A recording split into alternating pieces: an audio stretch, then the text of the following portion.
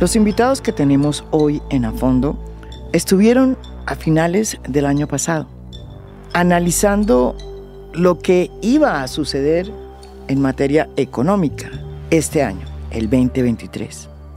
Pero como sucede cuando uno se mete a tocar temas económicos, pues siempre hay que ver cuál es el efecto que este manejo económico tiene en la esfera política y en la esfera social.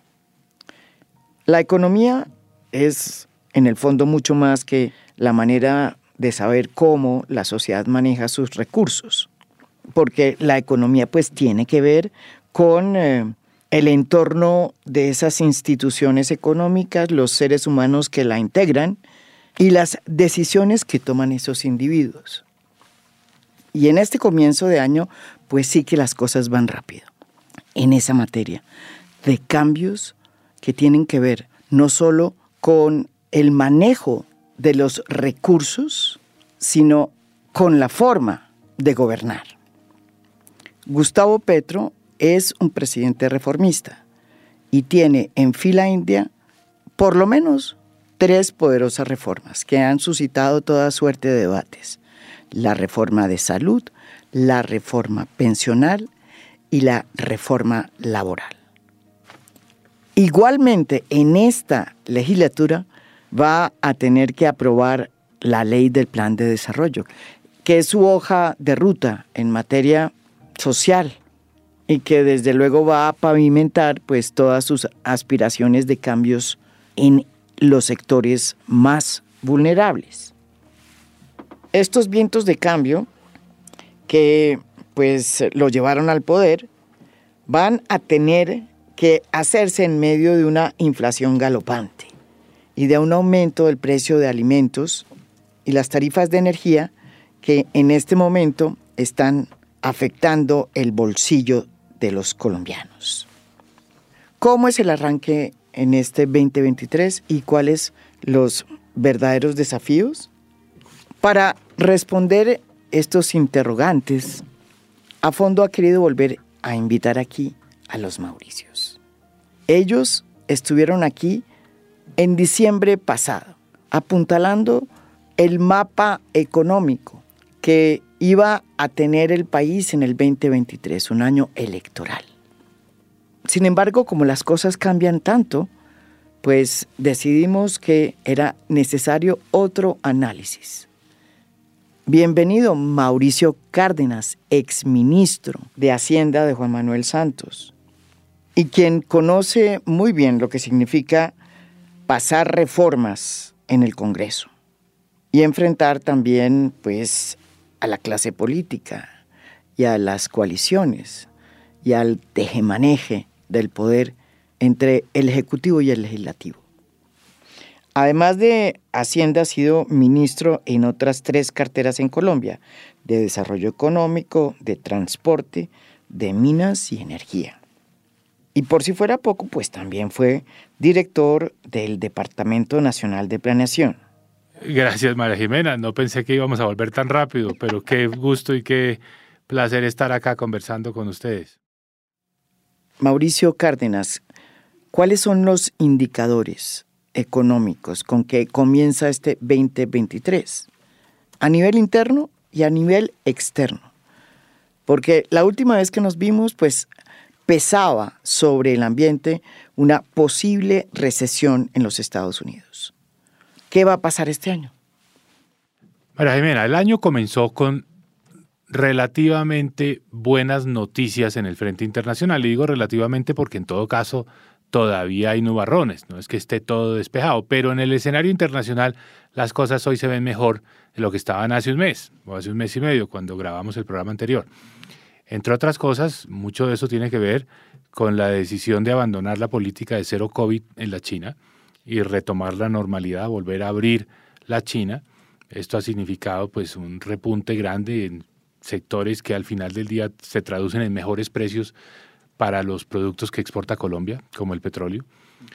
También un invierno menos fuerte en Europa, que redujo el precio del gas natural. Europa está más, digamos, estabilizada, siente que logró reemplazar los combustibles que dejó de importar de Rusia. Entonces la situación en Europa también es positiva. Y en Estados Unidos bajó más rápidamente la inflación.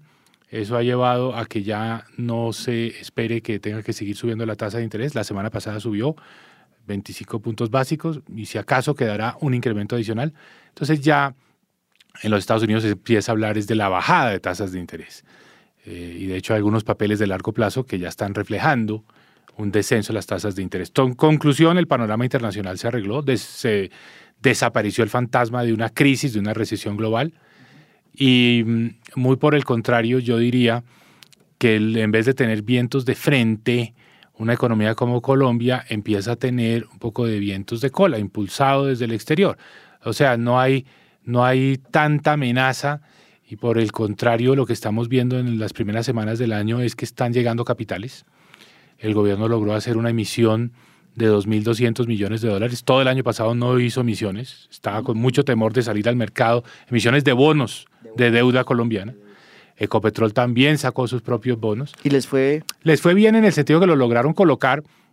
Obviamente el costo sigue siendo alto, las tasas de interés siguen siendo altas, más altas de las que hemos tenido históricamente en Colombia, por lo menos en los últimos 10 años. Pero la noticia positiva es que se abrió el mercado y que ya no está esa tendencia que se vivió mucho el año pasado de que la gente se quería ir a refugiarse en dólares.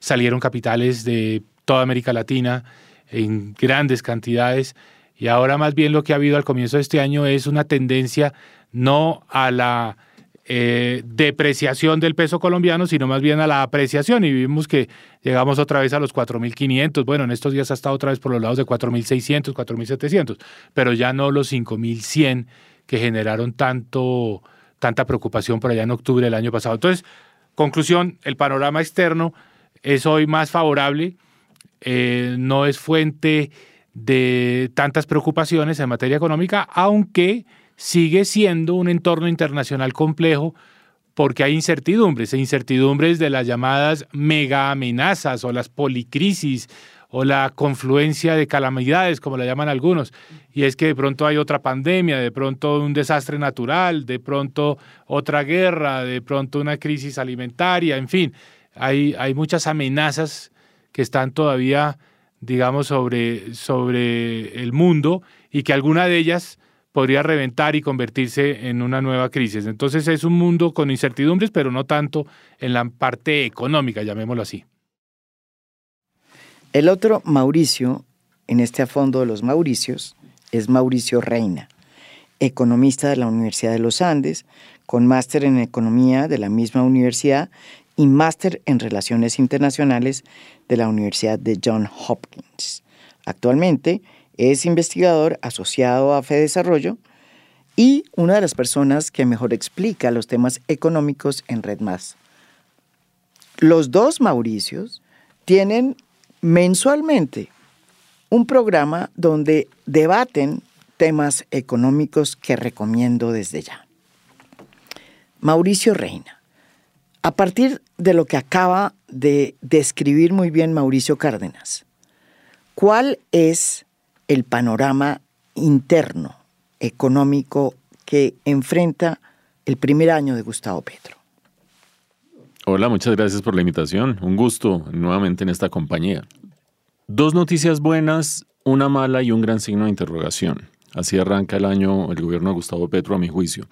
La primera noticia buena la dio Mauricio. La economía internacional ha mejorado sustancialmente, incluso respecto a la última vez que nos vimos en este podcast. Es decir, en cuestión de semanas empezaron a aparecer cifras nuevas del Fondo Monetario Internacional con proyecciones más favorables. La inflación cae en Estados Unidos por tercer o cuarto mes consecutivo. Todo eso está mejorando el panorama global y eso son muy buenas noticias para una economía latinoamericana y en concreto para la colombiana.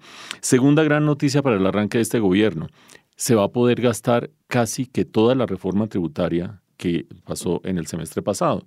En nuestra última discusión estábamos especulando acerca de si se gastaría la mitad del 60% porque necesitaba hacer un ajuste fiscal imperativo, dadas las condiciones de las finanzas públicas.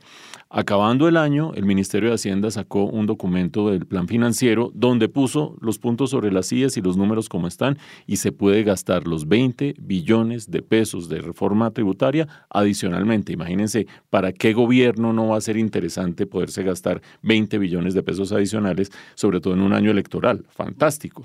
Nota de pie de página, hay que ver de esos 20 billones cuáles son ingresos permanentes y cuáles son ingresos coyunturales para no colgarle gastos permanentes a unos ingresos que solo sean coyunturales. Sí, por ejemplo, es una inconsistencia colgarle gastos permanentes a unos ingresos del sector petrolero y simultáneamente salir un día sí y al otro también a decir que no va a haber nuevas licencias de exploración, un tema pues que ya hemos discutido bastante en estas conversaciones. Y ahí hay dos noticias buenas.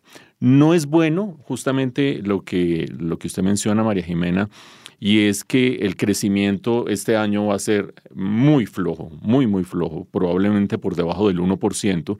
Si nosotros venimos del 7,7 o del 8% el año pasado, una cifra que todavía no conocemos con exactitud, pero que está por esos niveles, bajar al 1% es algo muy drástico, es una caída muy drástica. Eso se va a sentir en el empleo, en la inconformidad de la gente, en el gasto, en el comercio, etcétera, etcétera, y eso pasa factura tarde o temprano.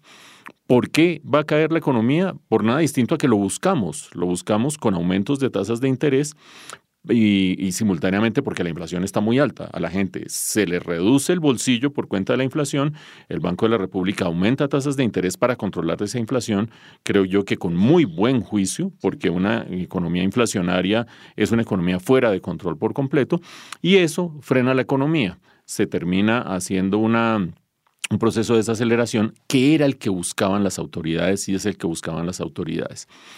El gran signo de interrogación es que en ese contexto de desaceleración económica, aunque con buen entorno internacional, viene la incertidumbre inherente a las reformas que plantea el gobierno de Gustavo Petro. Porque este estilo de gobernar al que nos ha ido acostumbrando el presidente Petro es bastante azaroso, en la medida en que él lanza una propuesta maximalista, se arma un gran escándalo, después aparece un ministro y recoge un poquito las velas. Si la respuesta de la opinión pública es favorable, vuelve y lanza otra propuesta maximalista y no se sabe en ese contexto exactamente qué es lo que va a pasar. Con un elemento adicional, hay varias reformas complicadas en curso. Está la reforma a la salud, la reforma pensional, la reforma laboral, pero hay cosas pasando que no son reformas propiamente, sino intentos de reforma por la vía no legislativa que tienen que ver con la participación del sector privado en sectores claves. Por ejemplo, no subir las tarifas de los peajes, eso va a generar un problema muy serio para los contratistas del sector de la infraestructura y puede derivar en demandas contra el Estado por desequilibrio económico. O, por ejemplo, la intención de intervenir las tarifas de los servicios públicos, que pueden ser muy altas, muy bajas, injustas, con ladrones, corrupción. No estoy discutiendo eso, pero no le correspondería al presidente desactivar, desarmar y acabar con las comisiones de regulación, donde además el gobierno tiene sentados unos funcionarios que pueden fijar la posición presidencial y decir, ahora yo me voy a tomar esas decisiones. Entonces, reformas a la salud, donde ya empieza a mostrarse resquicios de la coalición de gobierno. Algunos partidos dicen que no les gustan, que qué sé yo, Roy Barreras dice que no le gusta, que qué sé yo. Empiezan a mostrarse una cara que no habíamos visto hasta el final del año pasado en cuanto a la relación del Ejecutivo y el Legislativo. Una reforma pensional que, lo dijimos en nuestra última conversación, es la que puede tener mayor efecto desde el punto de vista macroeconómico si efectivamente se llevan los recursos de los fondos de pensiones privadas a Colpensiones y se vuelven gasto. Eso es un desorden macroeconómico que tendría efectos muy serios sobre tasa de cambio, tasa de interés, dinamismo de la economía.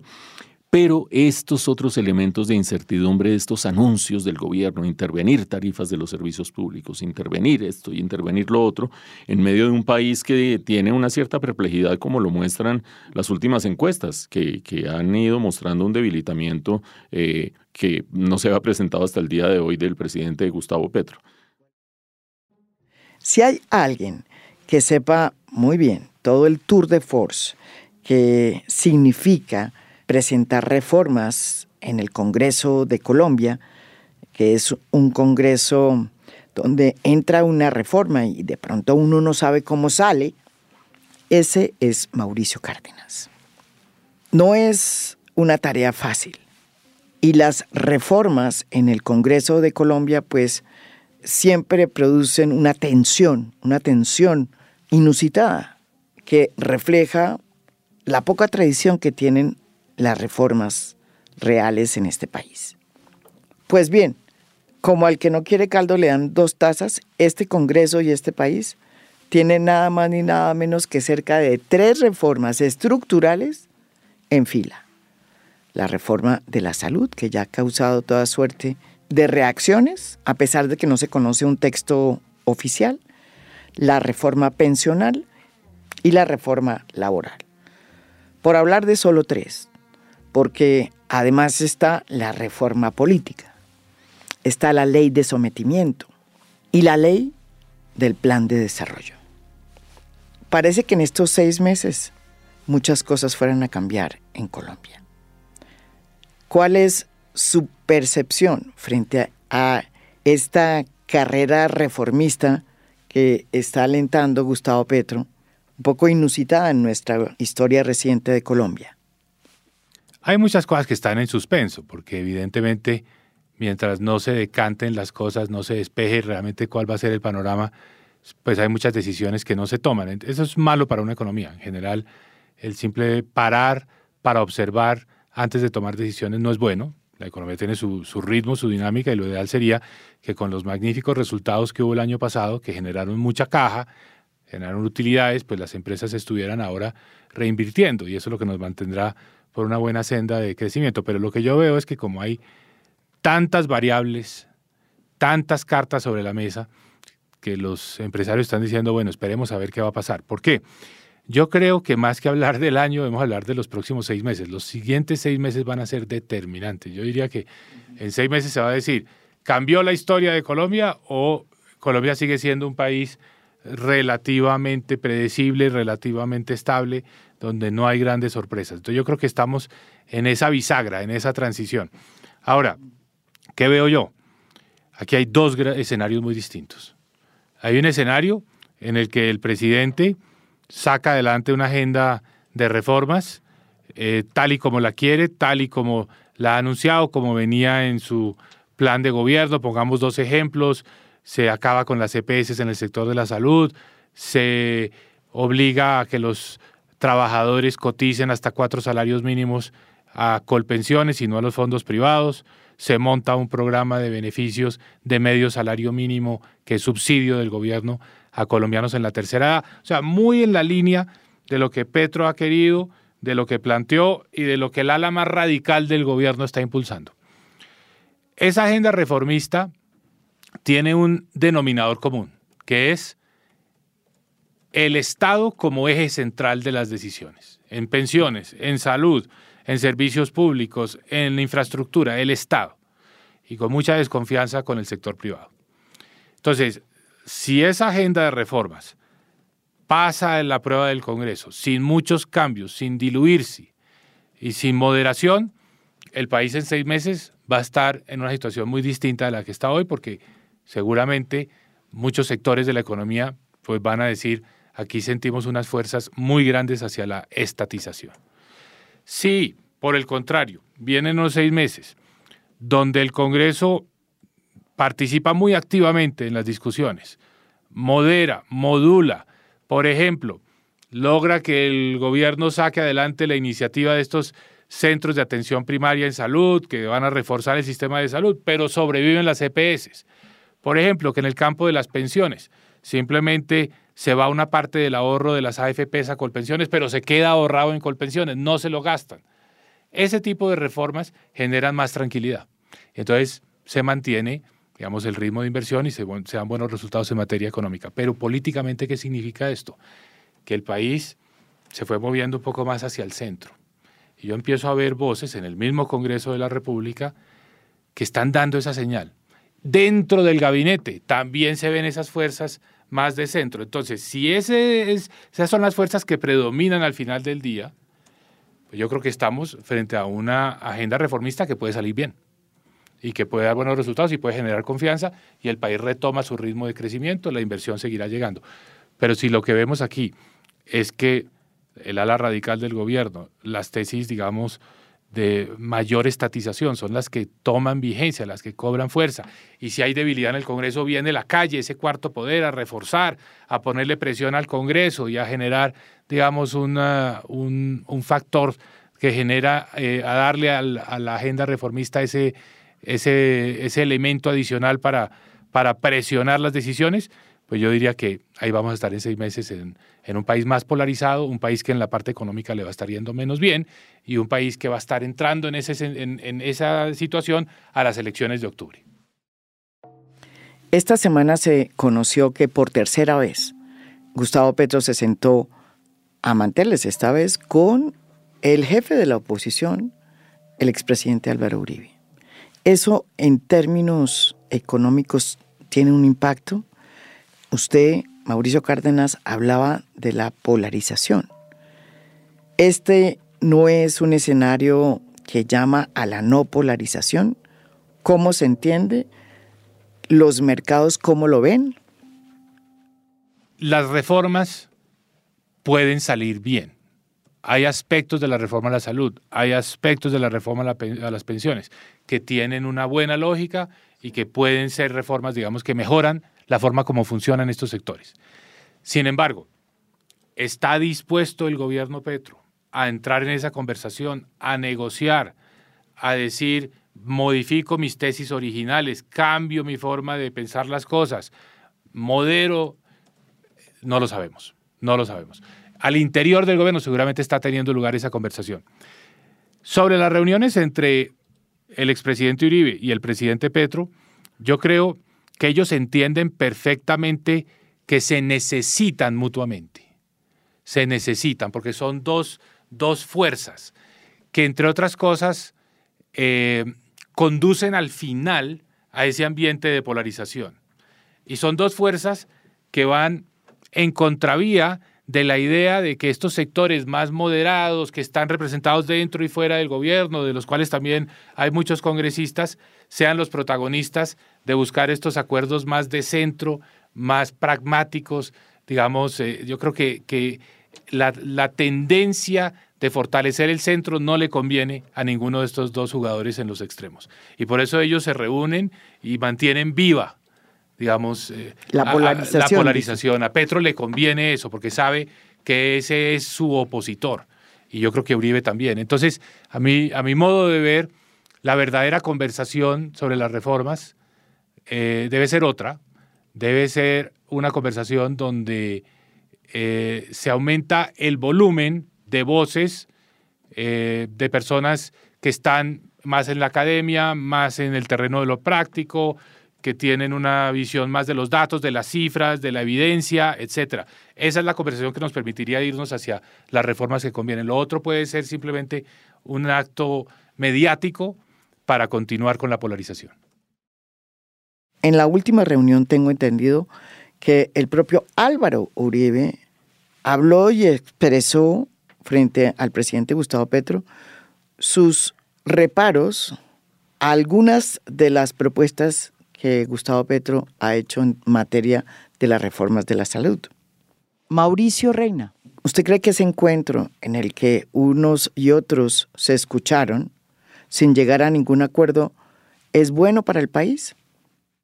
Yo tengo una visión un poco distinta, yo creo que complementaria a la de Mauricio Cárdenas sobre este tema de la tercera reunión ya de Álvaro Uribe con Gustavo Petro.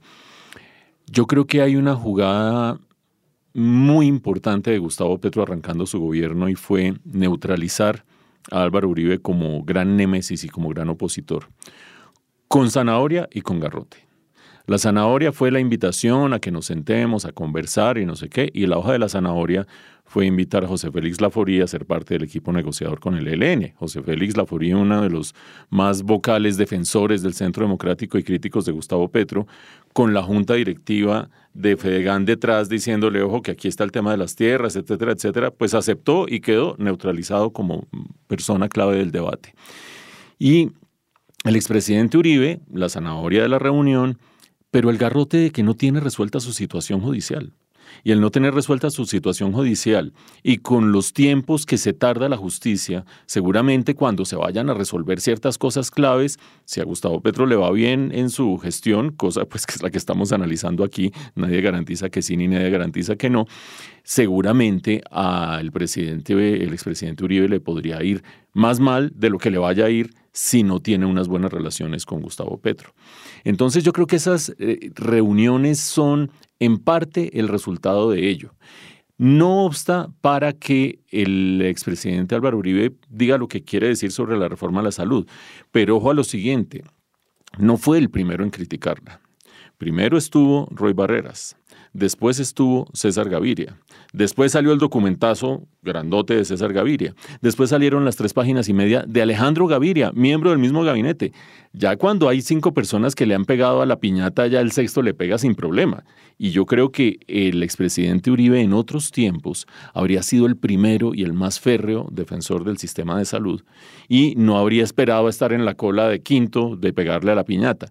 Creo yo que ese gesto no representa mayor cosa frente a la división que se está armando. Bueno, Dilian Francisca Toro también. Es decir, ahí están el Partido Liberal y el Partido de la U, que son parte importantísima de la coalición de gobierno, manifestando inquietudes sobre la reforma a la salud, y fuera de eso el presidente del Congreso manifestando inquietudes, y fuera de eso el exministro de Salud, que es ministro de Educación del actual gobierno. Ya a esas alturas no tiene mayor gracia política decir que Álvaro Uribe dice que pilas con la reforma a la salud. Creo yo que esa relación se va a mantener armónica mientras las circunstancias muestren que Gustavo Petro puede tener en el futuro cierta incidencia en el resultado del proceso judicial de Álvaro Uribe. Mauricio Cárdenas, cuando oigo lo que se dice aquí en la mesa, pues uno puede estar en desacuerdo con muchas cosas, pero al parecer está fusionando la separación de poderes. El Ejecutivo tiene su agenda. El Legislativo, pues tiene su independencia y la demuestra. Como ustedes bien han dicho, Roy Barreras ha demostrado en esta semana que tiene independencia y que tiene voz propia, sobre todo en el tema de las reformas. ¿Eso es bueno, eso es malo? Mauricio Cárdenas. Yo lo que veo es esto. Yo creo que el presidente no va a presentar unos proyectos de ley que de entrada ya hagan muchas concesiones. Yo creo que él se va con la línea radical, no ha dado ninguna señal de acoger lo que están diciendo algunos sectores, incluyendo dentro del propio gobierno. Por el contrario, dice, se reafirma, habla de su plan de gobierno que radicó cuando inscribió la candidatura, en fin. ¿Qué va a pasar en el Congreso? Entonces, hay una lectura positiva, optimista, y es el Congreso va a actuar, el Congreso va a generar un gran debate y es ahí donde se van a hacer los cambios. Y pongámoslo en la caricatura de esta semana, el Congreso mantiene vivas a las EPS y no deja que se acaben las EPS, pero logra que el gobierno saque alguna de sus iniciativas dentro de la reforma a la salud, las cosas adicionales que quiere crear. Entonces, ese es un escenario bueno para Colombia, porque quiere decir que se reformó, porque las cosas no funcionan perfectamente, hay que mejorarlas, pero se reformó de una manera práctica, de una manera que conduce a que se pueda, pongámoslo en términos de esa frase tan remachada de construir sobre lo construido. Estábamos hablando, Mauricio Cárdenas, que usted también tenía interés en tocar el tema de lo que puede pasar con la ley del plan de desarrollo. Una ley muy importante porque obviamente es la hoja de ruta que puede tener y que debe tener un gobierno, sobre todo uno como Gustavo Petro, que busca y plantea hacer cambios profundos y estructurales que beneficien a una gran cantidad de la población. ¿Por qué ustedes están poniendo la lupa sobre esta ley del plan de desarrollo? Mauricio Cárdenas. La ley del Plan Nacional de Desarrollo es una ley que sirve para todo.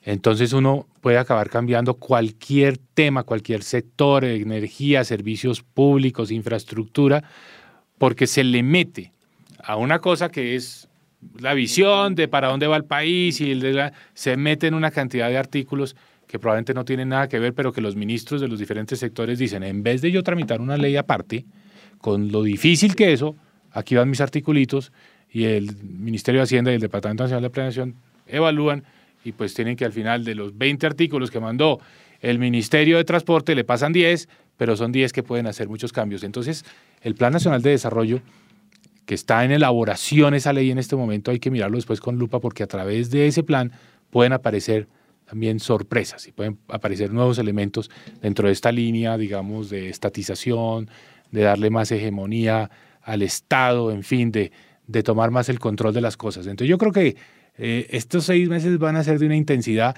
muy importante, y usted lo ha mencionado, el papel de Roy Barreras, porque pues obviamente como presidente del Congreso tiene una influencia grande en la agenda, en el orden del día, en el ritmo de las votaciones, es decir, es un poder no menor, y ha sido, pienso yo, muy positivo, por lo menos así lo he percibido yo y lo he oído de muchas personas, un poco ese movimiento de Roy hacia a distanciarse del ala más radical del pacto histórico, permanente controversia con Gustavo Bolívar, contrapunteo ahí permanente, e irse hacia el centro.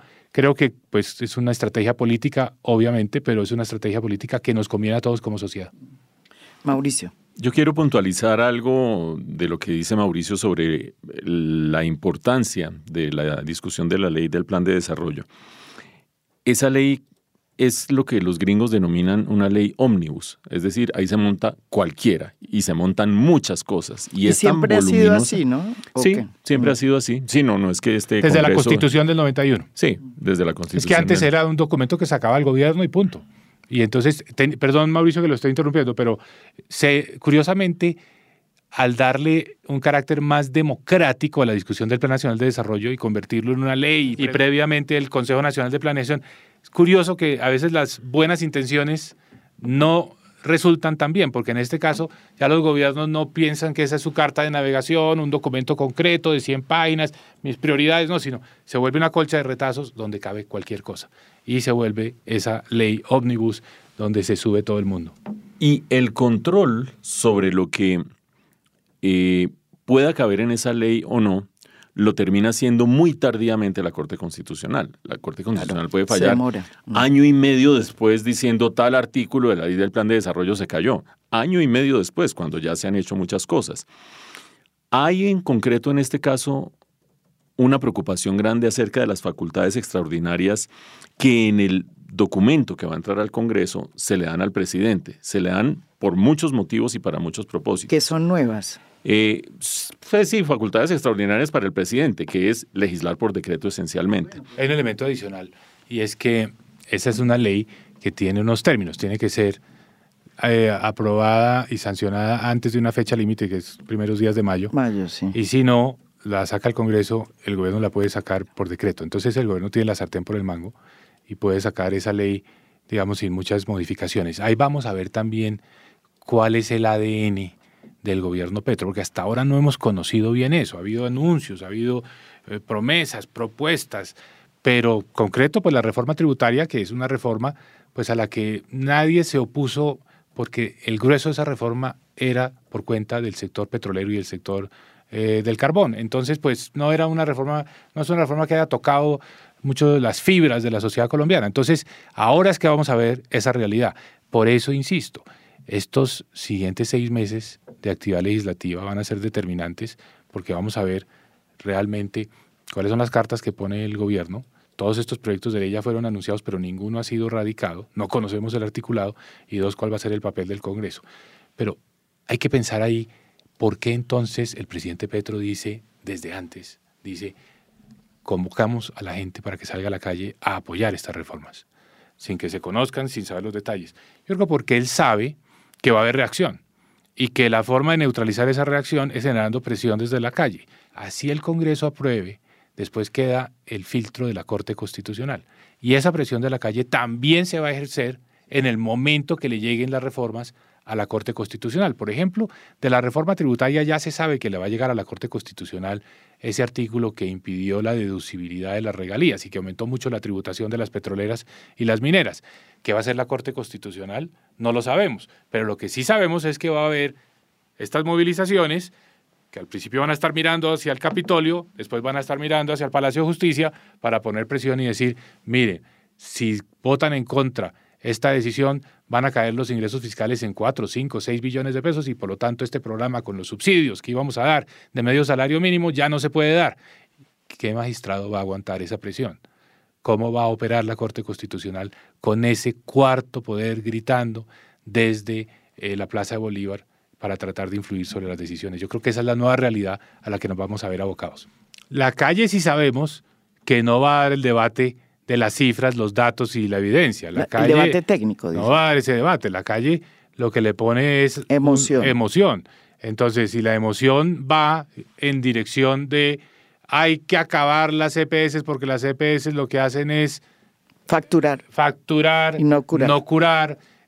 Todos estos eslóganes que son muy sonoros, vamos a un sistema de una medicina popular, vamos a tener una medicina basada en unos pilares interculturales, es decir, todas las culturas, es decir, eslóganes con los cuales es muy difícil pelear y no es el escenario para los datos. Entonces, ¿qué diría yo?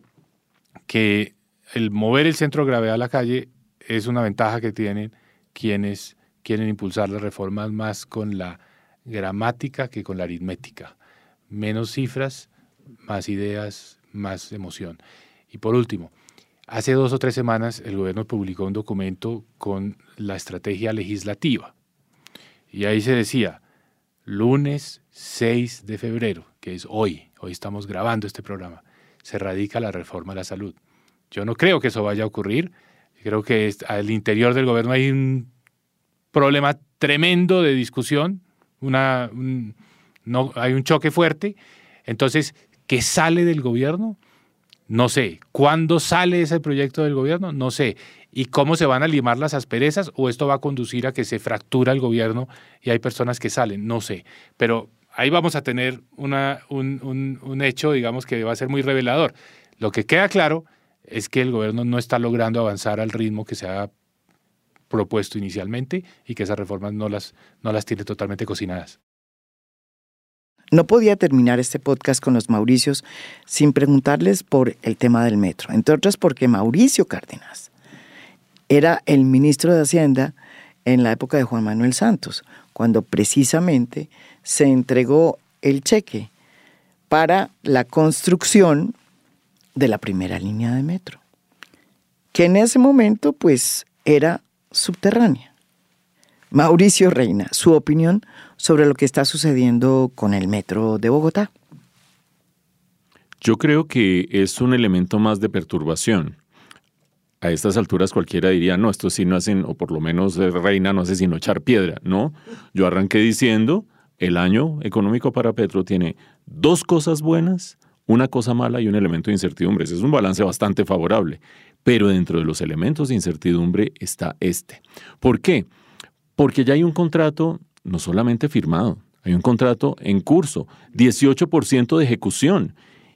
Y desde Presidencia, a través del inefable ministro Guillermo Reyes, dicen que si no se hace como quiere el presidente Petro, que no les da plata para los demás proyectos de infraestructura. Después redujo el alcance y ya lo circunscribió a aquellos que están en proceso de estructuración. Pero con todo y eso, uno se pregunta como observador, ¿qué estará pensando un inversionista que tiene un proceso arrancando y de repente desde Presidencia dicen, no, paren allí, háganlo de otra manera? Pues al estilo tropical de las novelas de los años 50 sobre el autoritarismo en América Latina. Yo creo que eso introduce un elemento de mucha incertidumbre y hace una vez más que las reglas del juego y la seguridad jurídica queden en tela de juicio. Y usted mencionaba una segunda dimensión, María Jimena, y es la de la convivencia política o armonía política. Creo yo que es muy difícil encontrar hoy personas que puedan tener un carácter de némesis, de opositores en el debate público nacional a Gustavo Petro, por su inteligencia, por el poder que tiene, por la capacidad retórica que tiene, por el seguimiento que tiene entre la gente. Y uno se pone a decir, como decíamos hace un rato, no, pues quizás si habla Paloma Valencia y qué sé yo, pues alguien los oye, pero no llega a ser el némesis. Roy Barreras ha sido uno en los últimos días y Claudia López ha sido otra en los últimos días. Ellos vienen de ser amigos y no tan amigos, y otra vez amiguis y otra vez no tan amiguis. Es decir, no vamos a decir que son opositores férreos, pero en este caso se ha puesto a prueba la capacidad retórica y de manejo de medios y de opinión pública que también tiene Claudia López. Y estando ella en la parte centro-izquierda del espectro político, para algunas cosas, para otras está en la centro-derecha, es como una astilla de la propia madera de Gustavo Petro. Esa le duele mucho más, esa es mucho más difícil, confrontarse y enfrentarse a Claudia López diciendo cómo le va a hacer este chantaje a los bogotanos. En días en que empiezan las encuestas como a flaquear, creo que eso tiene un significado político muy grande. Y creo que eso le puede salir mal, porque en últimas Petro está apostándole a tratar de empezar a definir la alcaldía de Bogotá con el tema metro. Los que quieren subterráneo y los que quieren elevado. Y creo que la primera ronda de repartición de cartas no le ha favorecido tanto. Mauricio. Sobran los argumentos para decir que lo que conviene es seguir adelante con el proyecto tal y como va. Y yo pondría por delante el tema económico, el tema político, el tema jurídico y el tema un poco también de las relaciones institucionales entre los diferentes niveles de gobierno. Yo creo que en este tema pues hay que ser respetuoso de las delegaciones, las funciones, las competencias, y la competencia sobre cuál es el metro y cómo se quiere ese metro es del distrito, es decir, es el municipio. La nación entra a cofinanciar. Entonces, mal haría en este momento el gobierno nacional en entrar, sobre todo en un punto en el que ya hay contrato, que ya hay inicio, que ya empezaron las obras, que lo que se pretende hacer es sumamente costoso. Pero bueno, dicho eso, y dado que ya estamos terminando, María Jimena, yo diría que todo esto apunta en la misma dirección, y es: hay que convocar unas fuerzas, llamémoslas, de la moderación, del pragmatismo, del centrismo, de la evidencia, de los datos, de buscar construir sobre lo construido. Ponga el nombre que quiera. Esas fuerzas están, algunas dentro del gobierno, otras en el Congreso, otras en la academia, otras en expresidentes.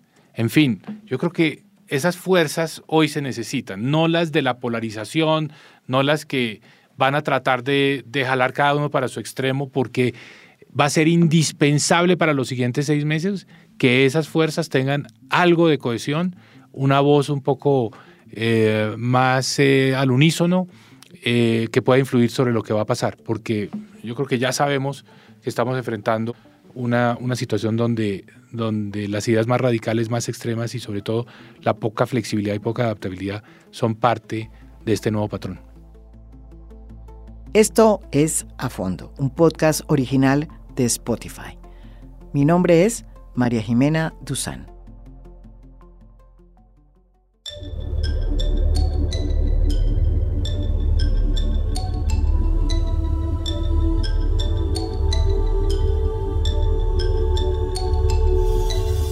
A Fondo es un podcast original de Spotify.